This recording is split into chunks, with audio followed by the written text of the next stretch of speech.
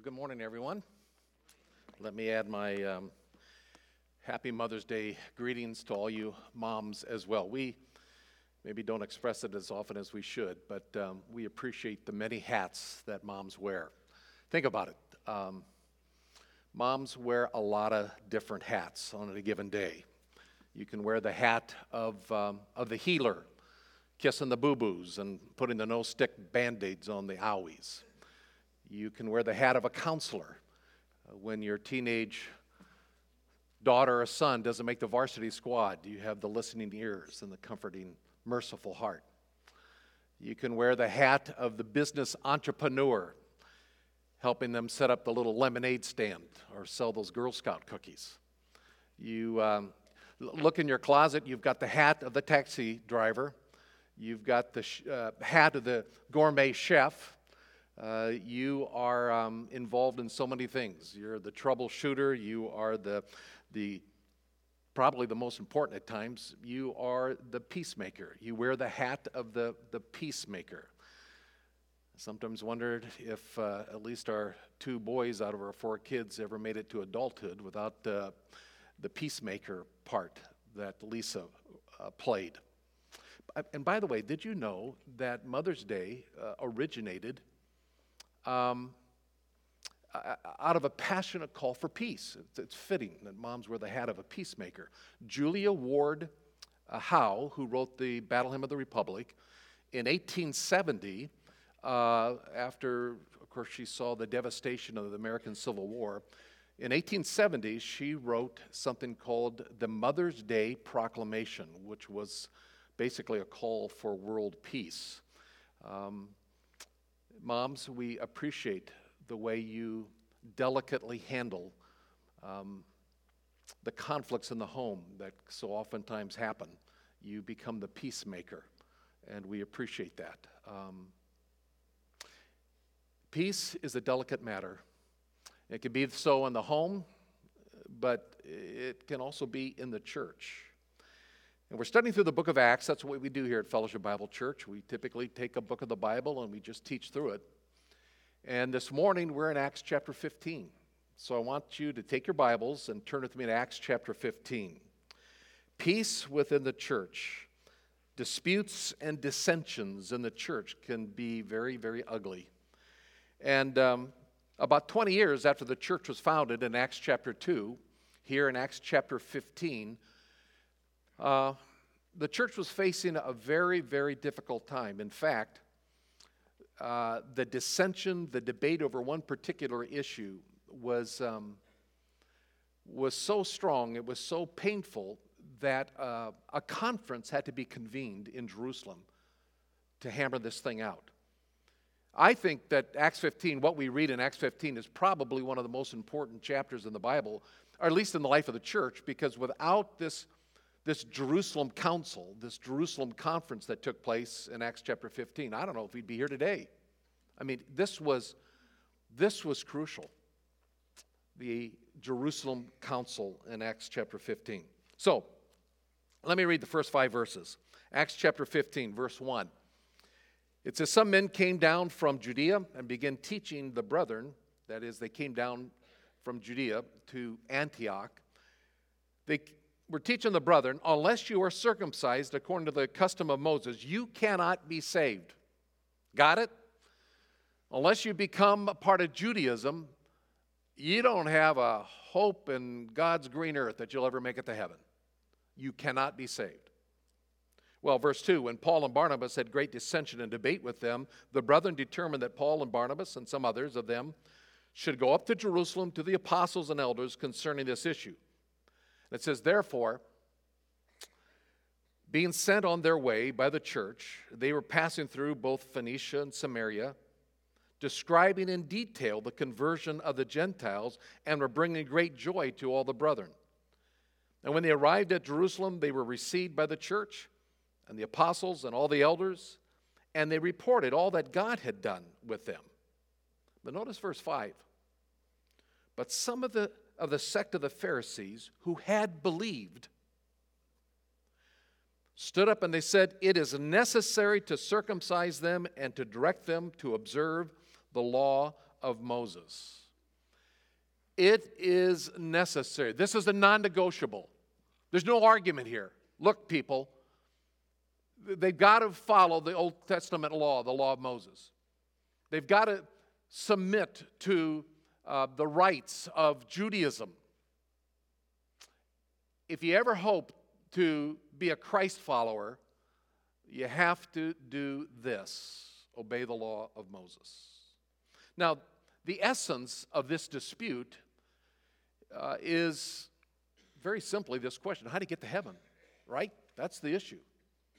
Again, verse 1, these people from Jerusalem came to Antioch and they said, unless you're circumcised according to the custom of Moses, you cannot be saved. The central issue is, how do you get to heaven?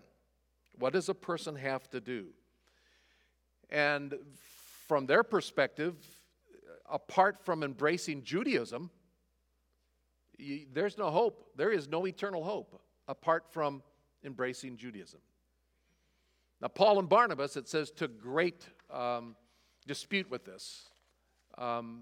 Dissension, a great debate. The NIV says a sharp dispute was involved here in Antioch. And they battled it out to such an extent that we need to go up to Jerusalem. We need to call the apostles, the elders of the church, and we need to deal with this. So what's going on here?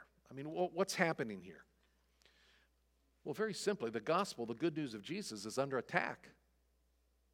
It is under attack. And I think the church was hanging in the balance. How this question, how this issue is going to be dealt with is going to determine whether this early church, this fledgling church, maybe less than 20 years after it got started, is going to survive or not. How do you get to heaven?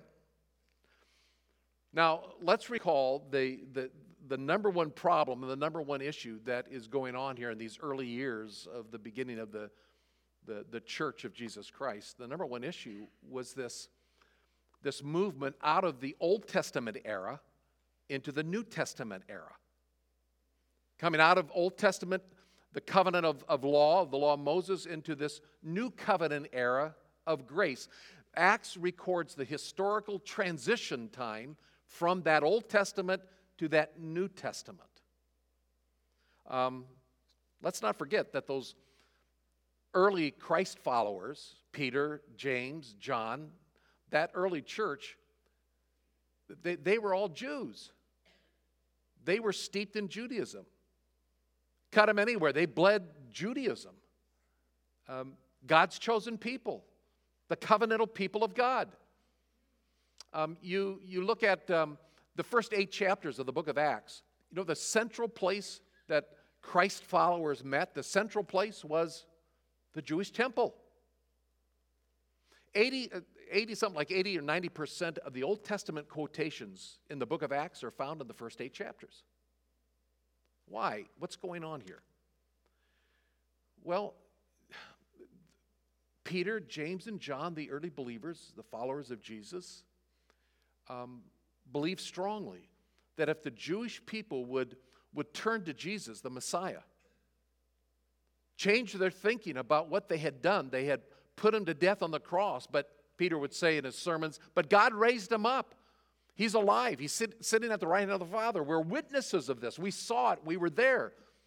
And so Jewish people, if you want the messianic reign of Messiah in Jerusalem, as the Old Testament prophets had preached, if you want that to become a reality, then you better accept Jesus as your Messiah. And when you do, chapter 3, the times of refreshing will come. That messianic reign, God the Father will send his Son Jesus, and he will set up his kingdom on earth.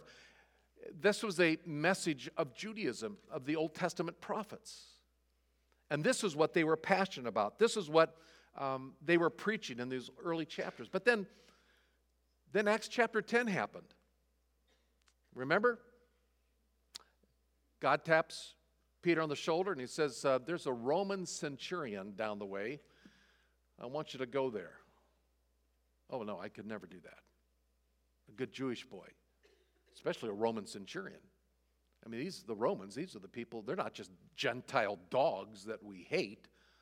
They are the persecutors of our people. I would never do that. But through that vision, God sent Peter on his way. He obeyed. And he goes to Cornelius' home. Remember, he shares the good news of Jesus. And wonder of wonders, Cornelius and his whole family and all the friends that had gathered in Acts chapter 10, they put their trust in Christ and Christ alone. And the Spirit of God fell upon them.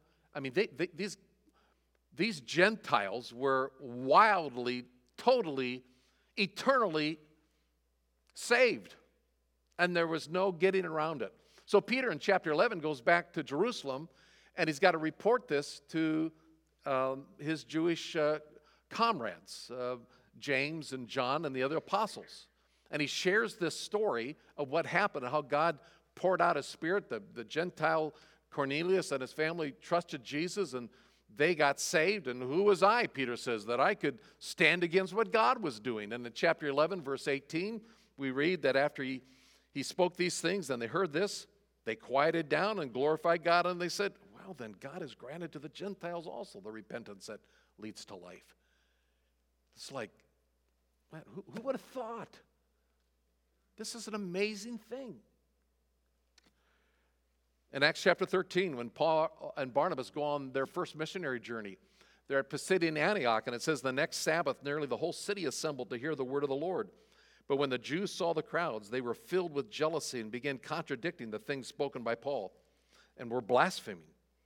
And Paul and Barnabas spoke out boldly, and they said, it was necessary that the word of God be spoken to you, you Jews, first. Since you repudiate it and judge yourselves unworthy of eternal life, behold, we're turning to the Gentiles. This was profound.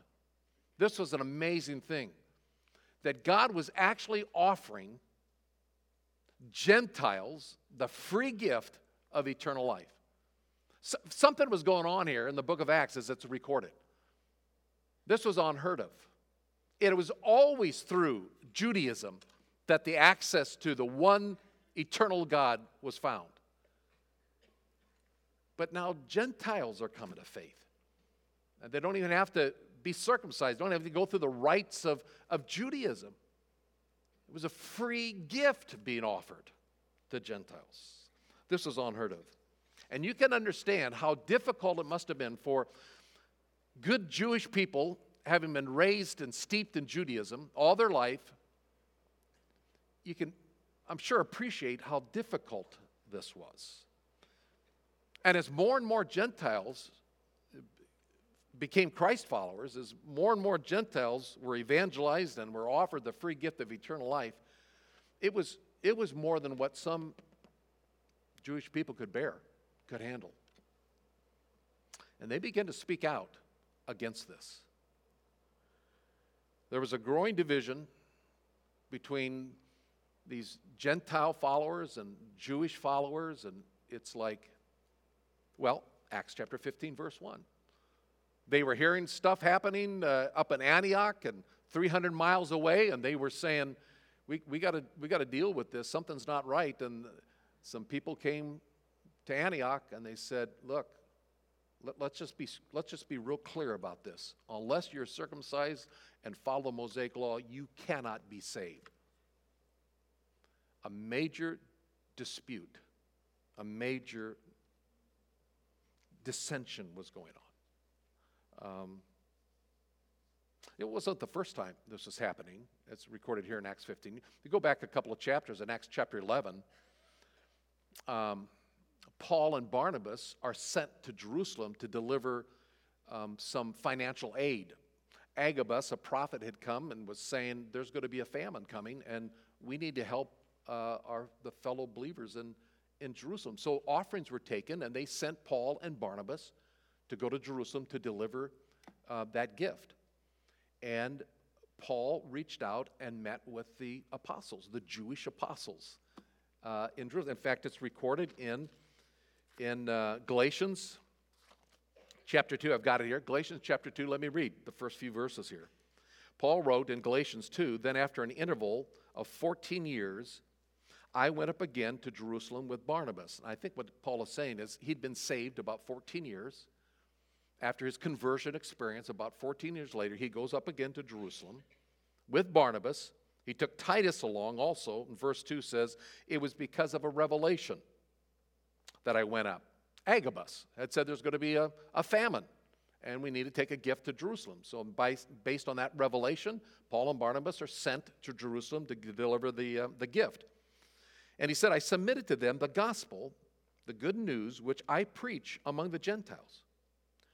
But I did so in private to those who were of reputation. Peter, James, and John, those guys. For fear that I might be running or had run in vain. I don't think Paul is going up there to check out, see if his gospel is correct. I think he's just going up there and saying, I hope we're all together on this. I've been saying and preaching this good news that I'm pretty sure you have been preaching too. The singular one thing to do to get to heaven, it's put your trust in Christ and Christ alone. But Paul was not sure maybe that was being declared because of the debate, of the dissension, of the tension that was running. Verse 3 says, but not even Titus, who was with me, though he was a Greek, was compelled to be circumcised. But it was because of the false brethren secretly brought in, who had sneaked in to spy out our liberty, which we have in Christ Jesus, in order to bring us into bondage. But he said, we did not yield to them, we did not yield in subjection to them for even an hour, so that the truth of the gospel would remain with you. This was the hot topic in the early church. What do Jewish believers and followers of Christ who are so steeped in Judaism, what do you do with the Greek, with the Gentiles that are coming to faith? And not being told they had to become and submit under Judaism, that become the proselytes to the one group of people, this chosen people of God. What do you do with this whole thing? It was very difficult. And here again in Acts 15, maybe a year or two after what we just read in Galatians 2, about a year or two later, here it is again. It's happening all over. And it's like we've got to deal with this thing. And I don't doubt there was some really vigorous, high-spirited debate that had gone on. And I don't doubt either that people like Paul and Barnabas, there were accusations hurled against them like, come on, you guys, this is cheap grace. Man, this is nothing but easy believism. Come on. People have to be under submission to Mosaic teachings. How are you going to handle it? Well, again, verse 3 and 4 of chapter 15, they go up to Jerusalem. I like what it says, by the way, in verse 3 and 4. So they're sent from the church at Antioch. They're passing through Phoenicia and Samaria, describing in detail the conversion of the Gentiles. There's no giving up here on Paul and Barnabas. It was like, they're wrong, we're right, and as they're going up to Jerusalem, they're telling everybody, let me tell you what God is doing. He's given the free grace. The absolute free grace is being given to Gentiles, and they are preaching it all the way to Jerusalem. But to get to Jerusalem, in verse 5 says this debate is re-engaged again. Verse 5 says, but some of the sect of the Pharisees, and notice it says who had believed. And they stood up and they said, it is necessary to circumcise them, to direct them to observe the law of Moses. This was a tough issue.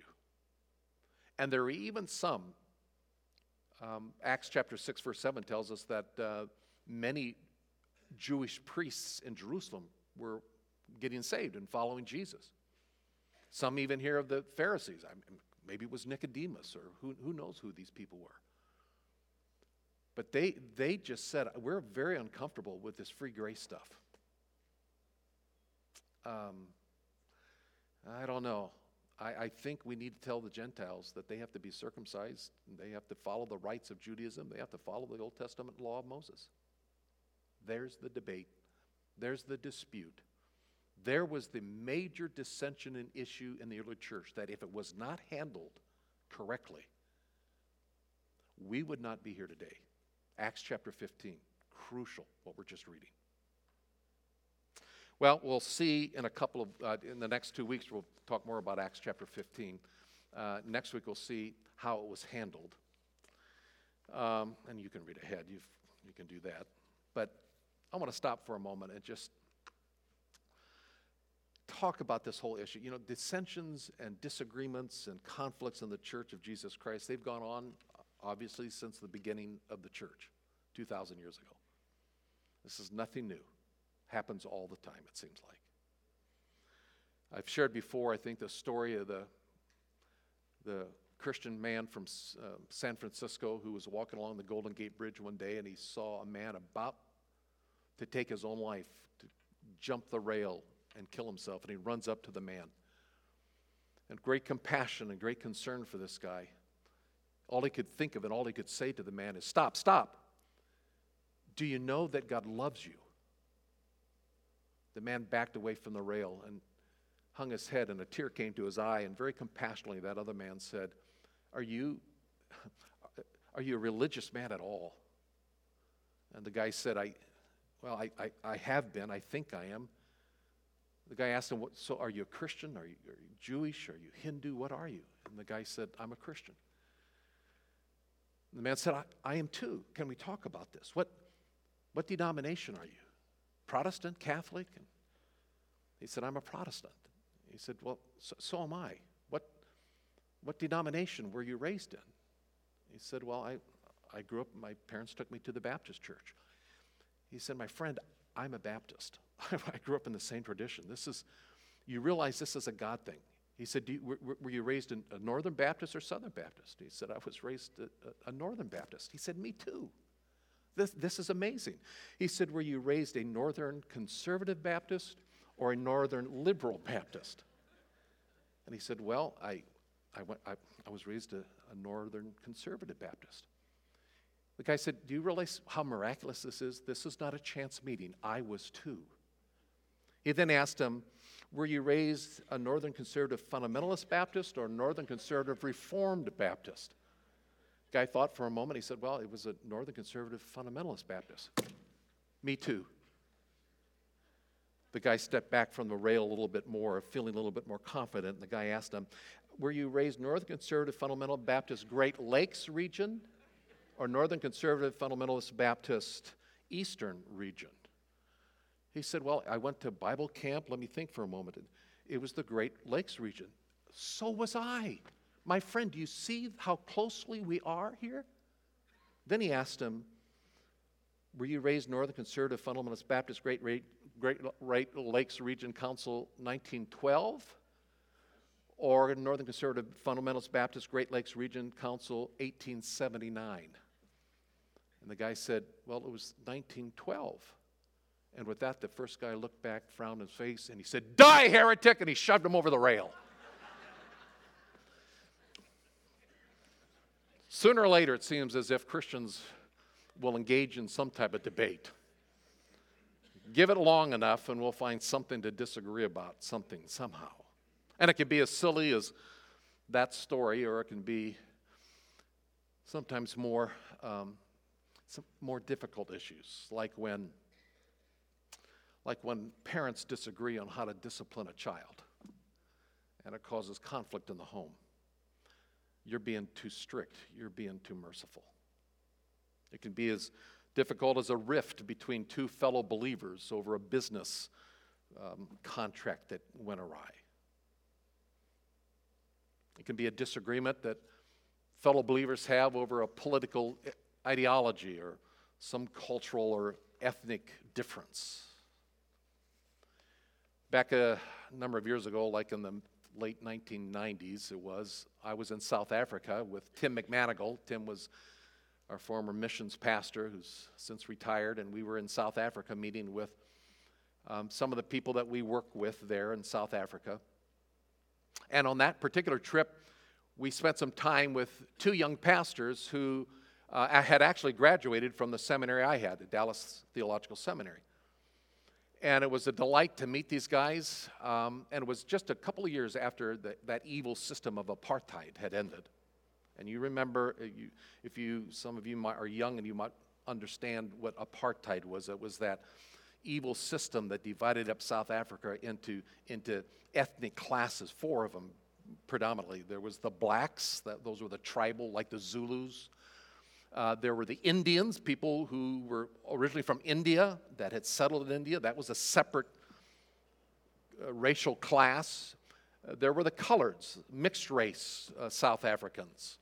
And then, of course, there were the whites. Well, apartheid ended basically totally in 1994. Tim and I were over there, and we were meeting with these 2 pastors who had pastored 2 separate churches. One was colored South African. Another was a white South African. And they were saying, if the people of God can't come together and make a statement before the world of what unity, of what reconciliation looks like, then God help us. And they brought their 2 congregations together under the name of Christ to be a witness to the world.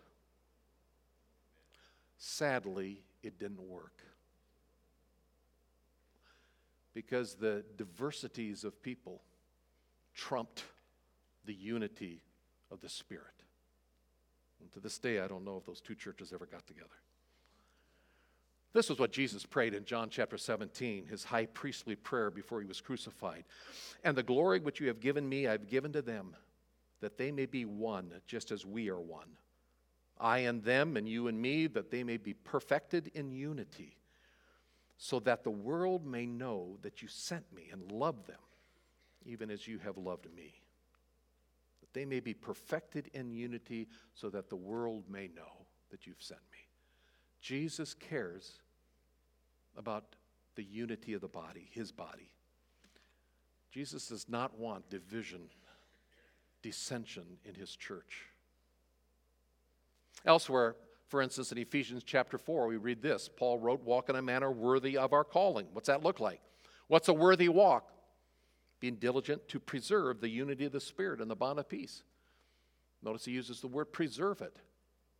Because the moment we trust Christ as our Savior, no matter who we are, no matter where we come from, no matter what differences and diversities we have, the moment we trust Christ as our Savior, we all become members of the family of God. We're brothers and sisters in Christ. That's a fact.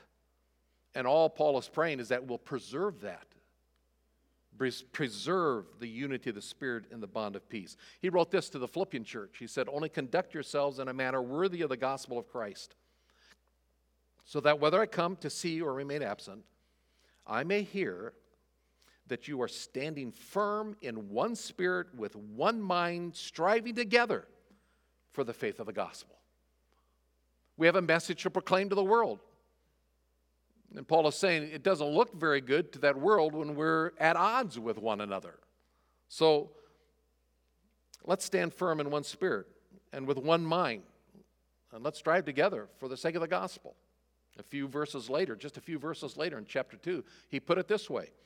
Make my joy complete by being of the same mind, maintaining the same love, united in spirit, and intent on one purpose. And a few verses after that, in chapter 4, he actually confronts 2 women in the church, Judea and Syntyche, and he says, you're at odds with one another. I beg you, be at harmony with one another. Be at harmony with one another. God wants his children to be in harmony, to live in unity with one another, the Spirit of Christ.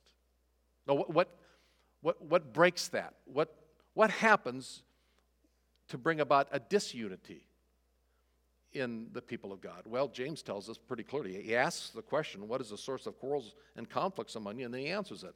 Is not that source your pleasures that wage war in your members? Is not the source your pleasures, your innermost desires, those sinful, selfish tendencies to want to control things, to want to be self-promoting, to want to be self-righteous, to want to be self-focused? It comes from that heart. And Paul in Galatians chapter 5 described it this way.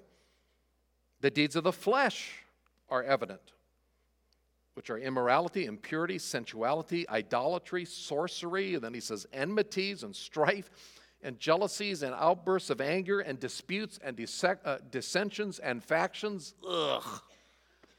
He said it's the deeds of the flesh. Now, if you've been with us for any length of time here teaching at Fellowship Bible Church, and I said earlier, we teach systematically through the Scriptures. A few years ago, we were teaching through the book of Romans. Romans chapter 6, 7, and 8. It talks about the flesh.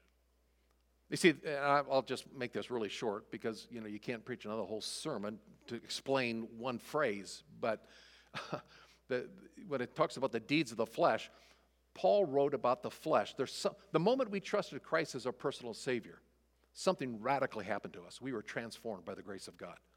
And that spirit within us that was dead to sin was brought alive because of Christ. That spirit within us is going to live eternally because that spirit has been born again, has been regenerated. It is new. Old things have passed away, all things have become new. But that regenerated, born again, heaven-bound internal me is encased in this body of sin. And there's a propensity within me yet, and it's called the flesh, that will focus on me and me only and stiff-arm God.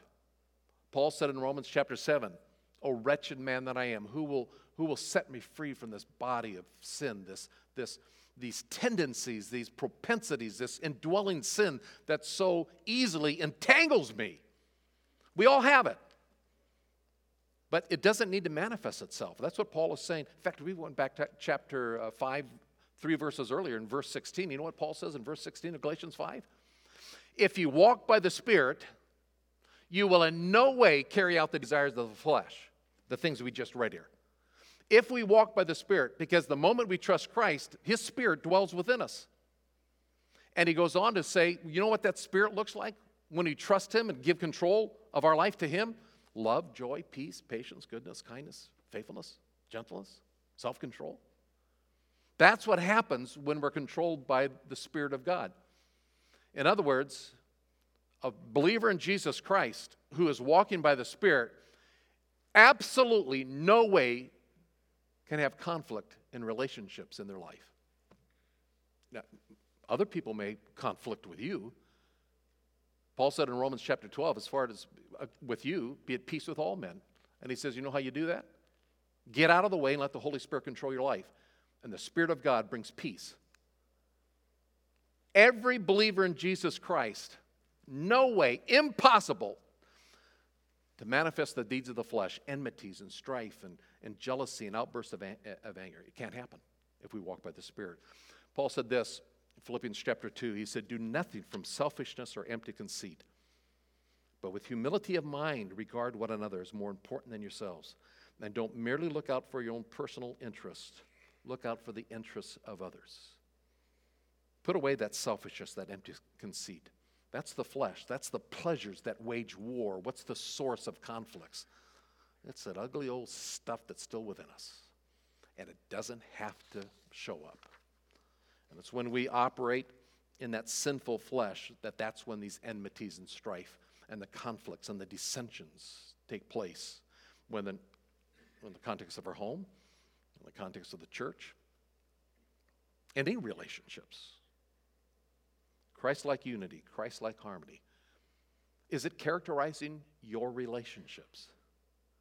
It can. It can because of the power of the Spirit of God within us. And if it's not, then it's probably worth us taking a little bit of time in our own personal quietness with the Lord to ask, why not, Lord? What's going on in my heart? Why is this conflict there? What is happening? What is this sinful tendency in my life that's causing this? How, Lord, do I, Galatians 5:26, keep in step with the Spirit so that love, joy, peace, patience, and all the good stuff is showing up in my life? Because Jesus prayed that we'd have unity. He prayed for that. And the good news is that that prayer can be answered because of the power of the indwelling Spirit that is in with every believer in Jesus Christ. But let's go back to Acts chapter 15 and wrap this up. It says that in verse 2, Paul and Barnabas were engaged in dissension and debate over something of great importance. Was Paul and Barnabas walking in the flesh? No. Because you see, folks, there are some things worth fighting for, debating, separating over even. And one of the most important things is the gospel of Jesus Christ. Is this issue: how in the world does a sinner on their way to hell get to heaven? That's what was being debated here. And it was worth debating. It was worth the disputing over. It was crucial. Clarity of the gospel. This is what Jude said, or Paul wrote to Jude. He said, I felt the necessity to write to you appealing that you contend earnestly for the faith which was once for all handed down to the saints. Contend earnestly for the faith. He said this in Titus chapter 1. He told him, Titus, appoint elders in every city who are holding fast the faithful word which is in accordance with the teaching, so that you will be able both to exhort in sound doctrine and refute those who contradict. For there are many rebellious men, empty talkers, and deceivers, especially those of the circumcision, who must be silenced.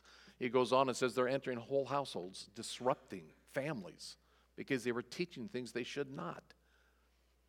Folks, there are some things that we have to take a stand on and say, this is what God's word says. And top on the list is the veracity of the gospel, how one gets to heaven. In fact, so important with that, Paul wrote this in Galatians chapter 1. Even if we or an angel from heaven should preach to you a gospel contrary to what we have preached to you, he's to be accursed. And as we've said before, I'm saying it again now, if any man is preaching to you a gospel contrary to what you have received, he is to be accursed.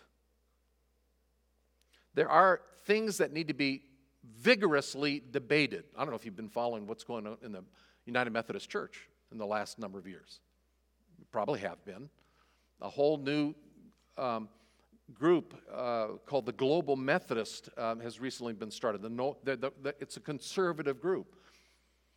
And there's this big debate of ordination or even marrying in the LGBTQ community. Do we ordain homosexuals? Do we permit marriage? It was a major debate, a major rift that took place.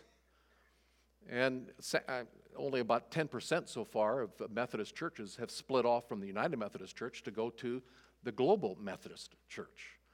Kind of sad that only less than 10% have done that over this issue. Some things are worth separating over. And the veracity of the gospel is one of them. And next week we'll see that's exactly what took place almost 2,000 years ago with the council in Jerusalem. And praise God that it did. But as believers in Jesus Christ, how are we getting along with one another and showing the world how to disagree agreeably, how to love one another and preserve the unity of the Spirit and the bond of peace? Back in 2014, Salim Munayer and Lisa Loden wrote a book that they entitled Through My Enemy's Eyes. It's a very profound book because you see Salim is a born-again evangelical Palestinian, and Lisa Loden is a born-again Messianic Jew. And they're friends. They're friends coming together, writing about the great opportunity that exists among the followers of Jesus Christ, whether you're Palestinian or whether you're Jewish, coming together in the name of Christ. The opportunity to show the world that it works, that the gospel of Jesus Christ works. Salim wrote this: it is our belief that Christ's death and resurrection is the foundation of reconciliation, and that forgiveness and healing can only come through following his example, obeying his word. We need to know and demonstrate this together as Israeli and Palestinian, as Arab and Jew. The early church was almost destroyed because of the factions, of the disputes that took place. It was a worthy dispute. It was a worthy thing to discuss. It was worthy to have a Jerusalem council over. But we better be very careful when we move to the non-essentials when we move to the preferences, when we have concerns and disputes among ourselves. Jesus said, I pray that there'll be unity so that the world will know that you've sent me. He said in John chapter 13:35, the world will know you're my disciple if you have love for one another. Let's pray. And so, Father, thank you for your word and for this story that is historical, that tells us, as we'll see next week, the importance of making sure the gospel is clear. I pray, Lord, that we would also take inventory in our own lives. If there's issues in our own heart, aught against somebody, something that maybe has separated us, may we listen to your Holy Spirit and draw us closer to you, that we can draw closer to one another. But Father, I would be remiss if I did not say thank you and praise you for how 42 years in the life of this church, you have been so gracious and merciful that there has been a unity of the Spirit and a bond of peace decade after decade here. And we attribute it only to the fact that somehow, in some way, you've graciously allowed it. Thank you, Father, for what you've done in our midst. We're so grateful for your love for us. May we express it through the power of your Holy Spirit to one another, that the world may know. In Jesus' name I pray. Amen.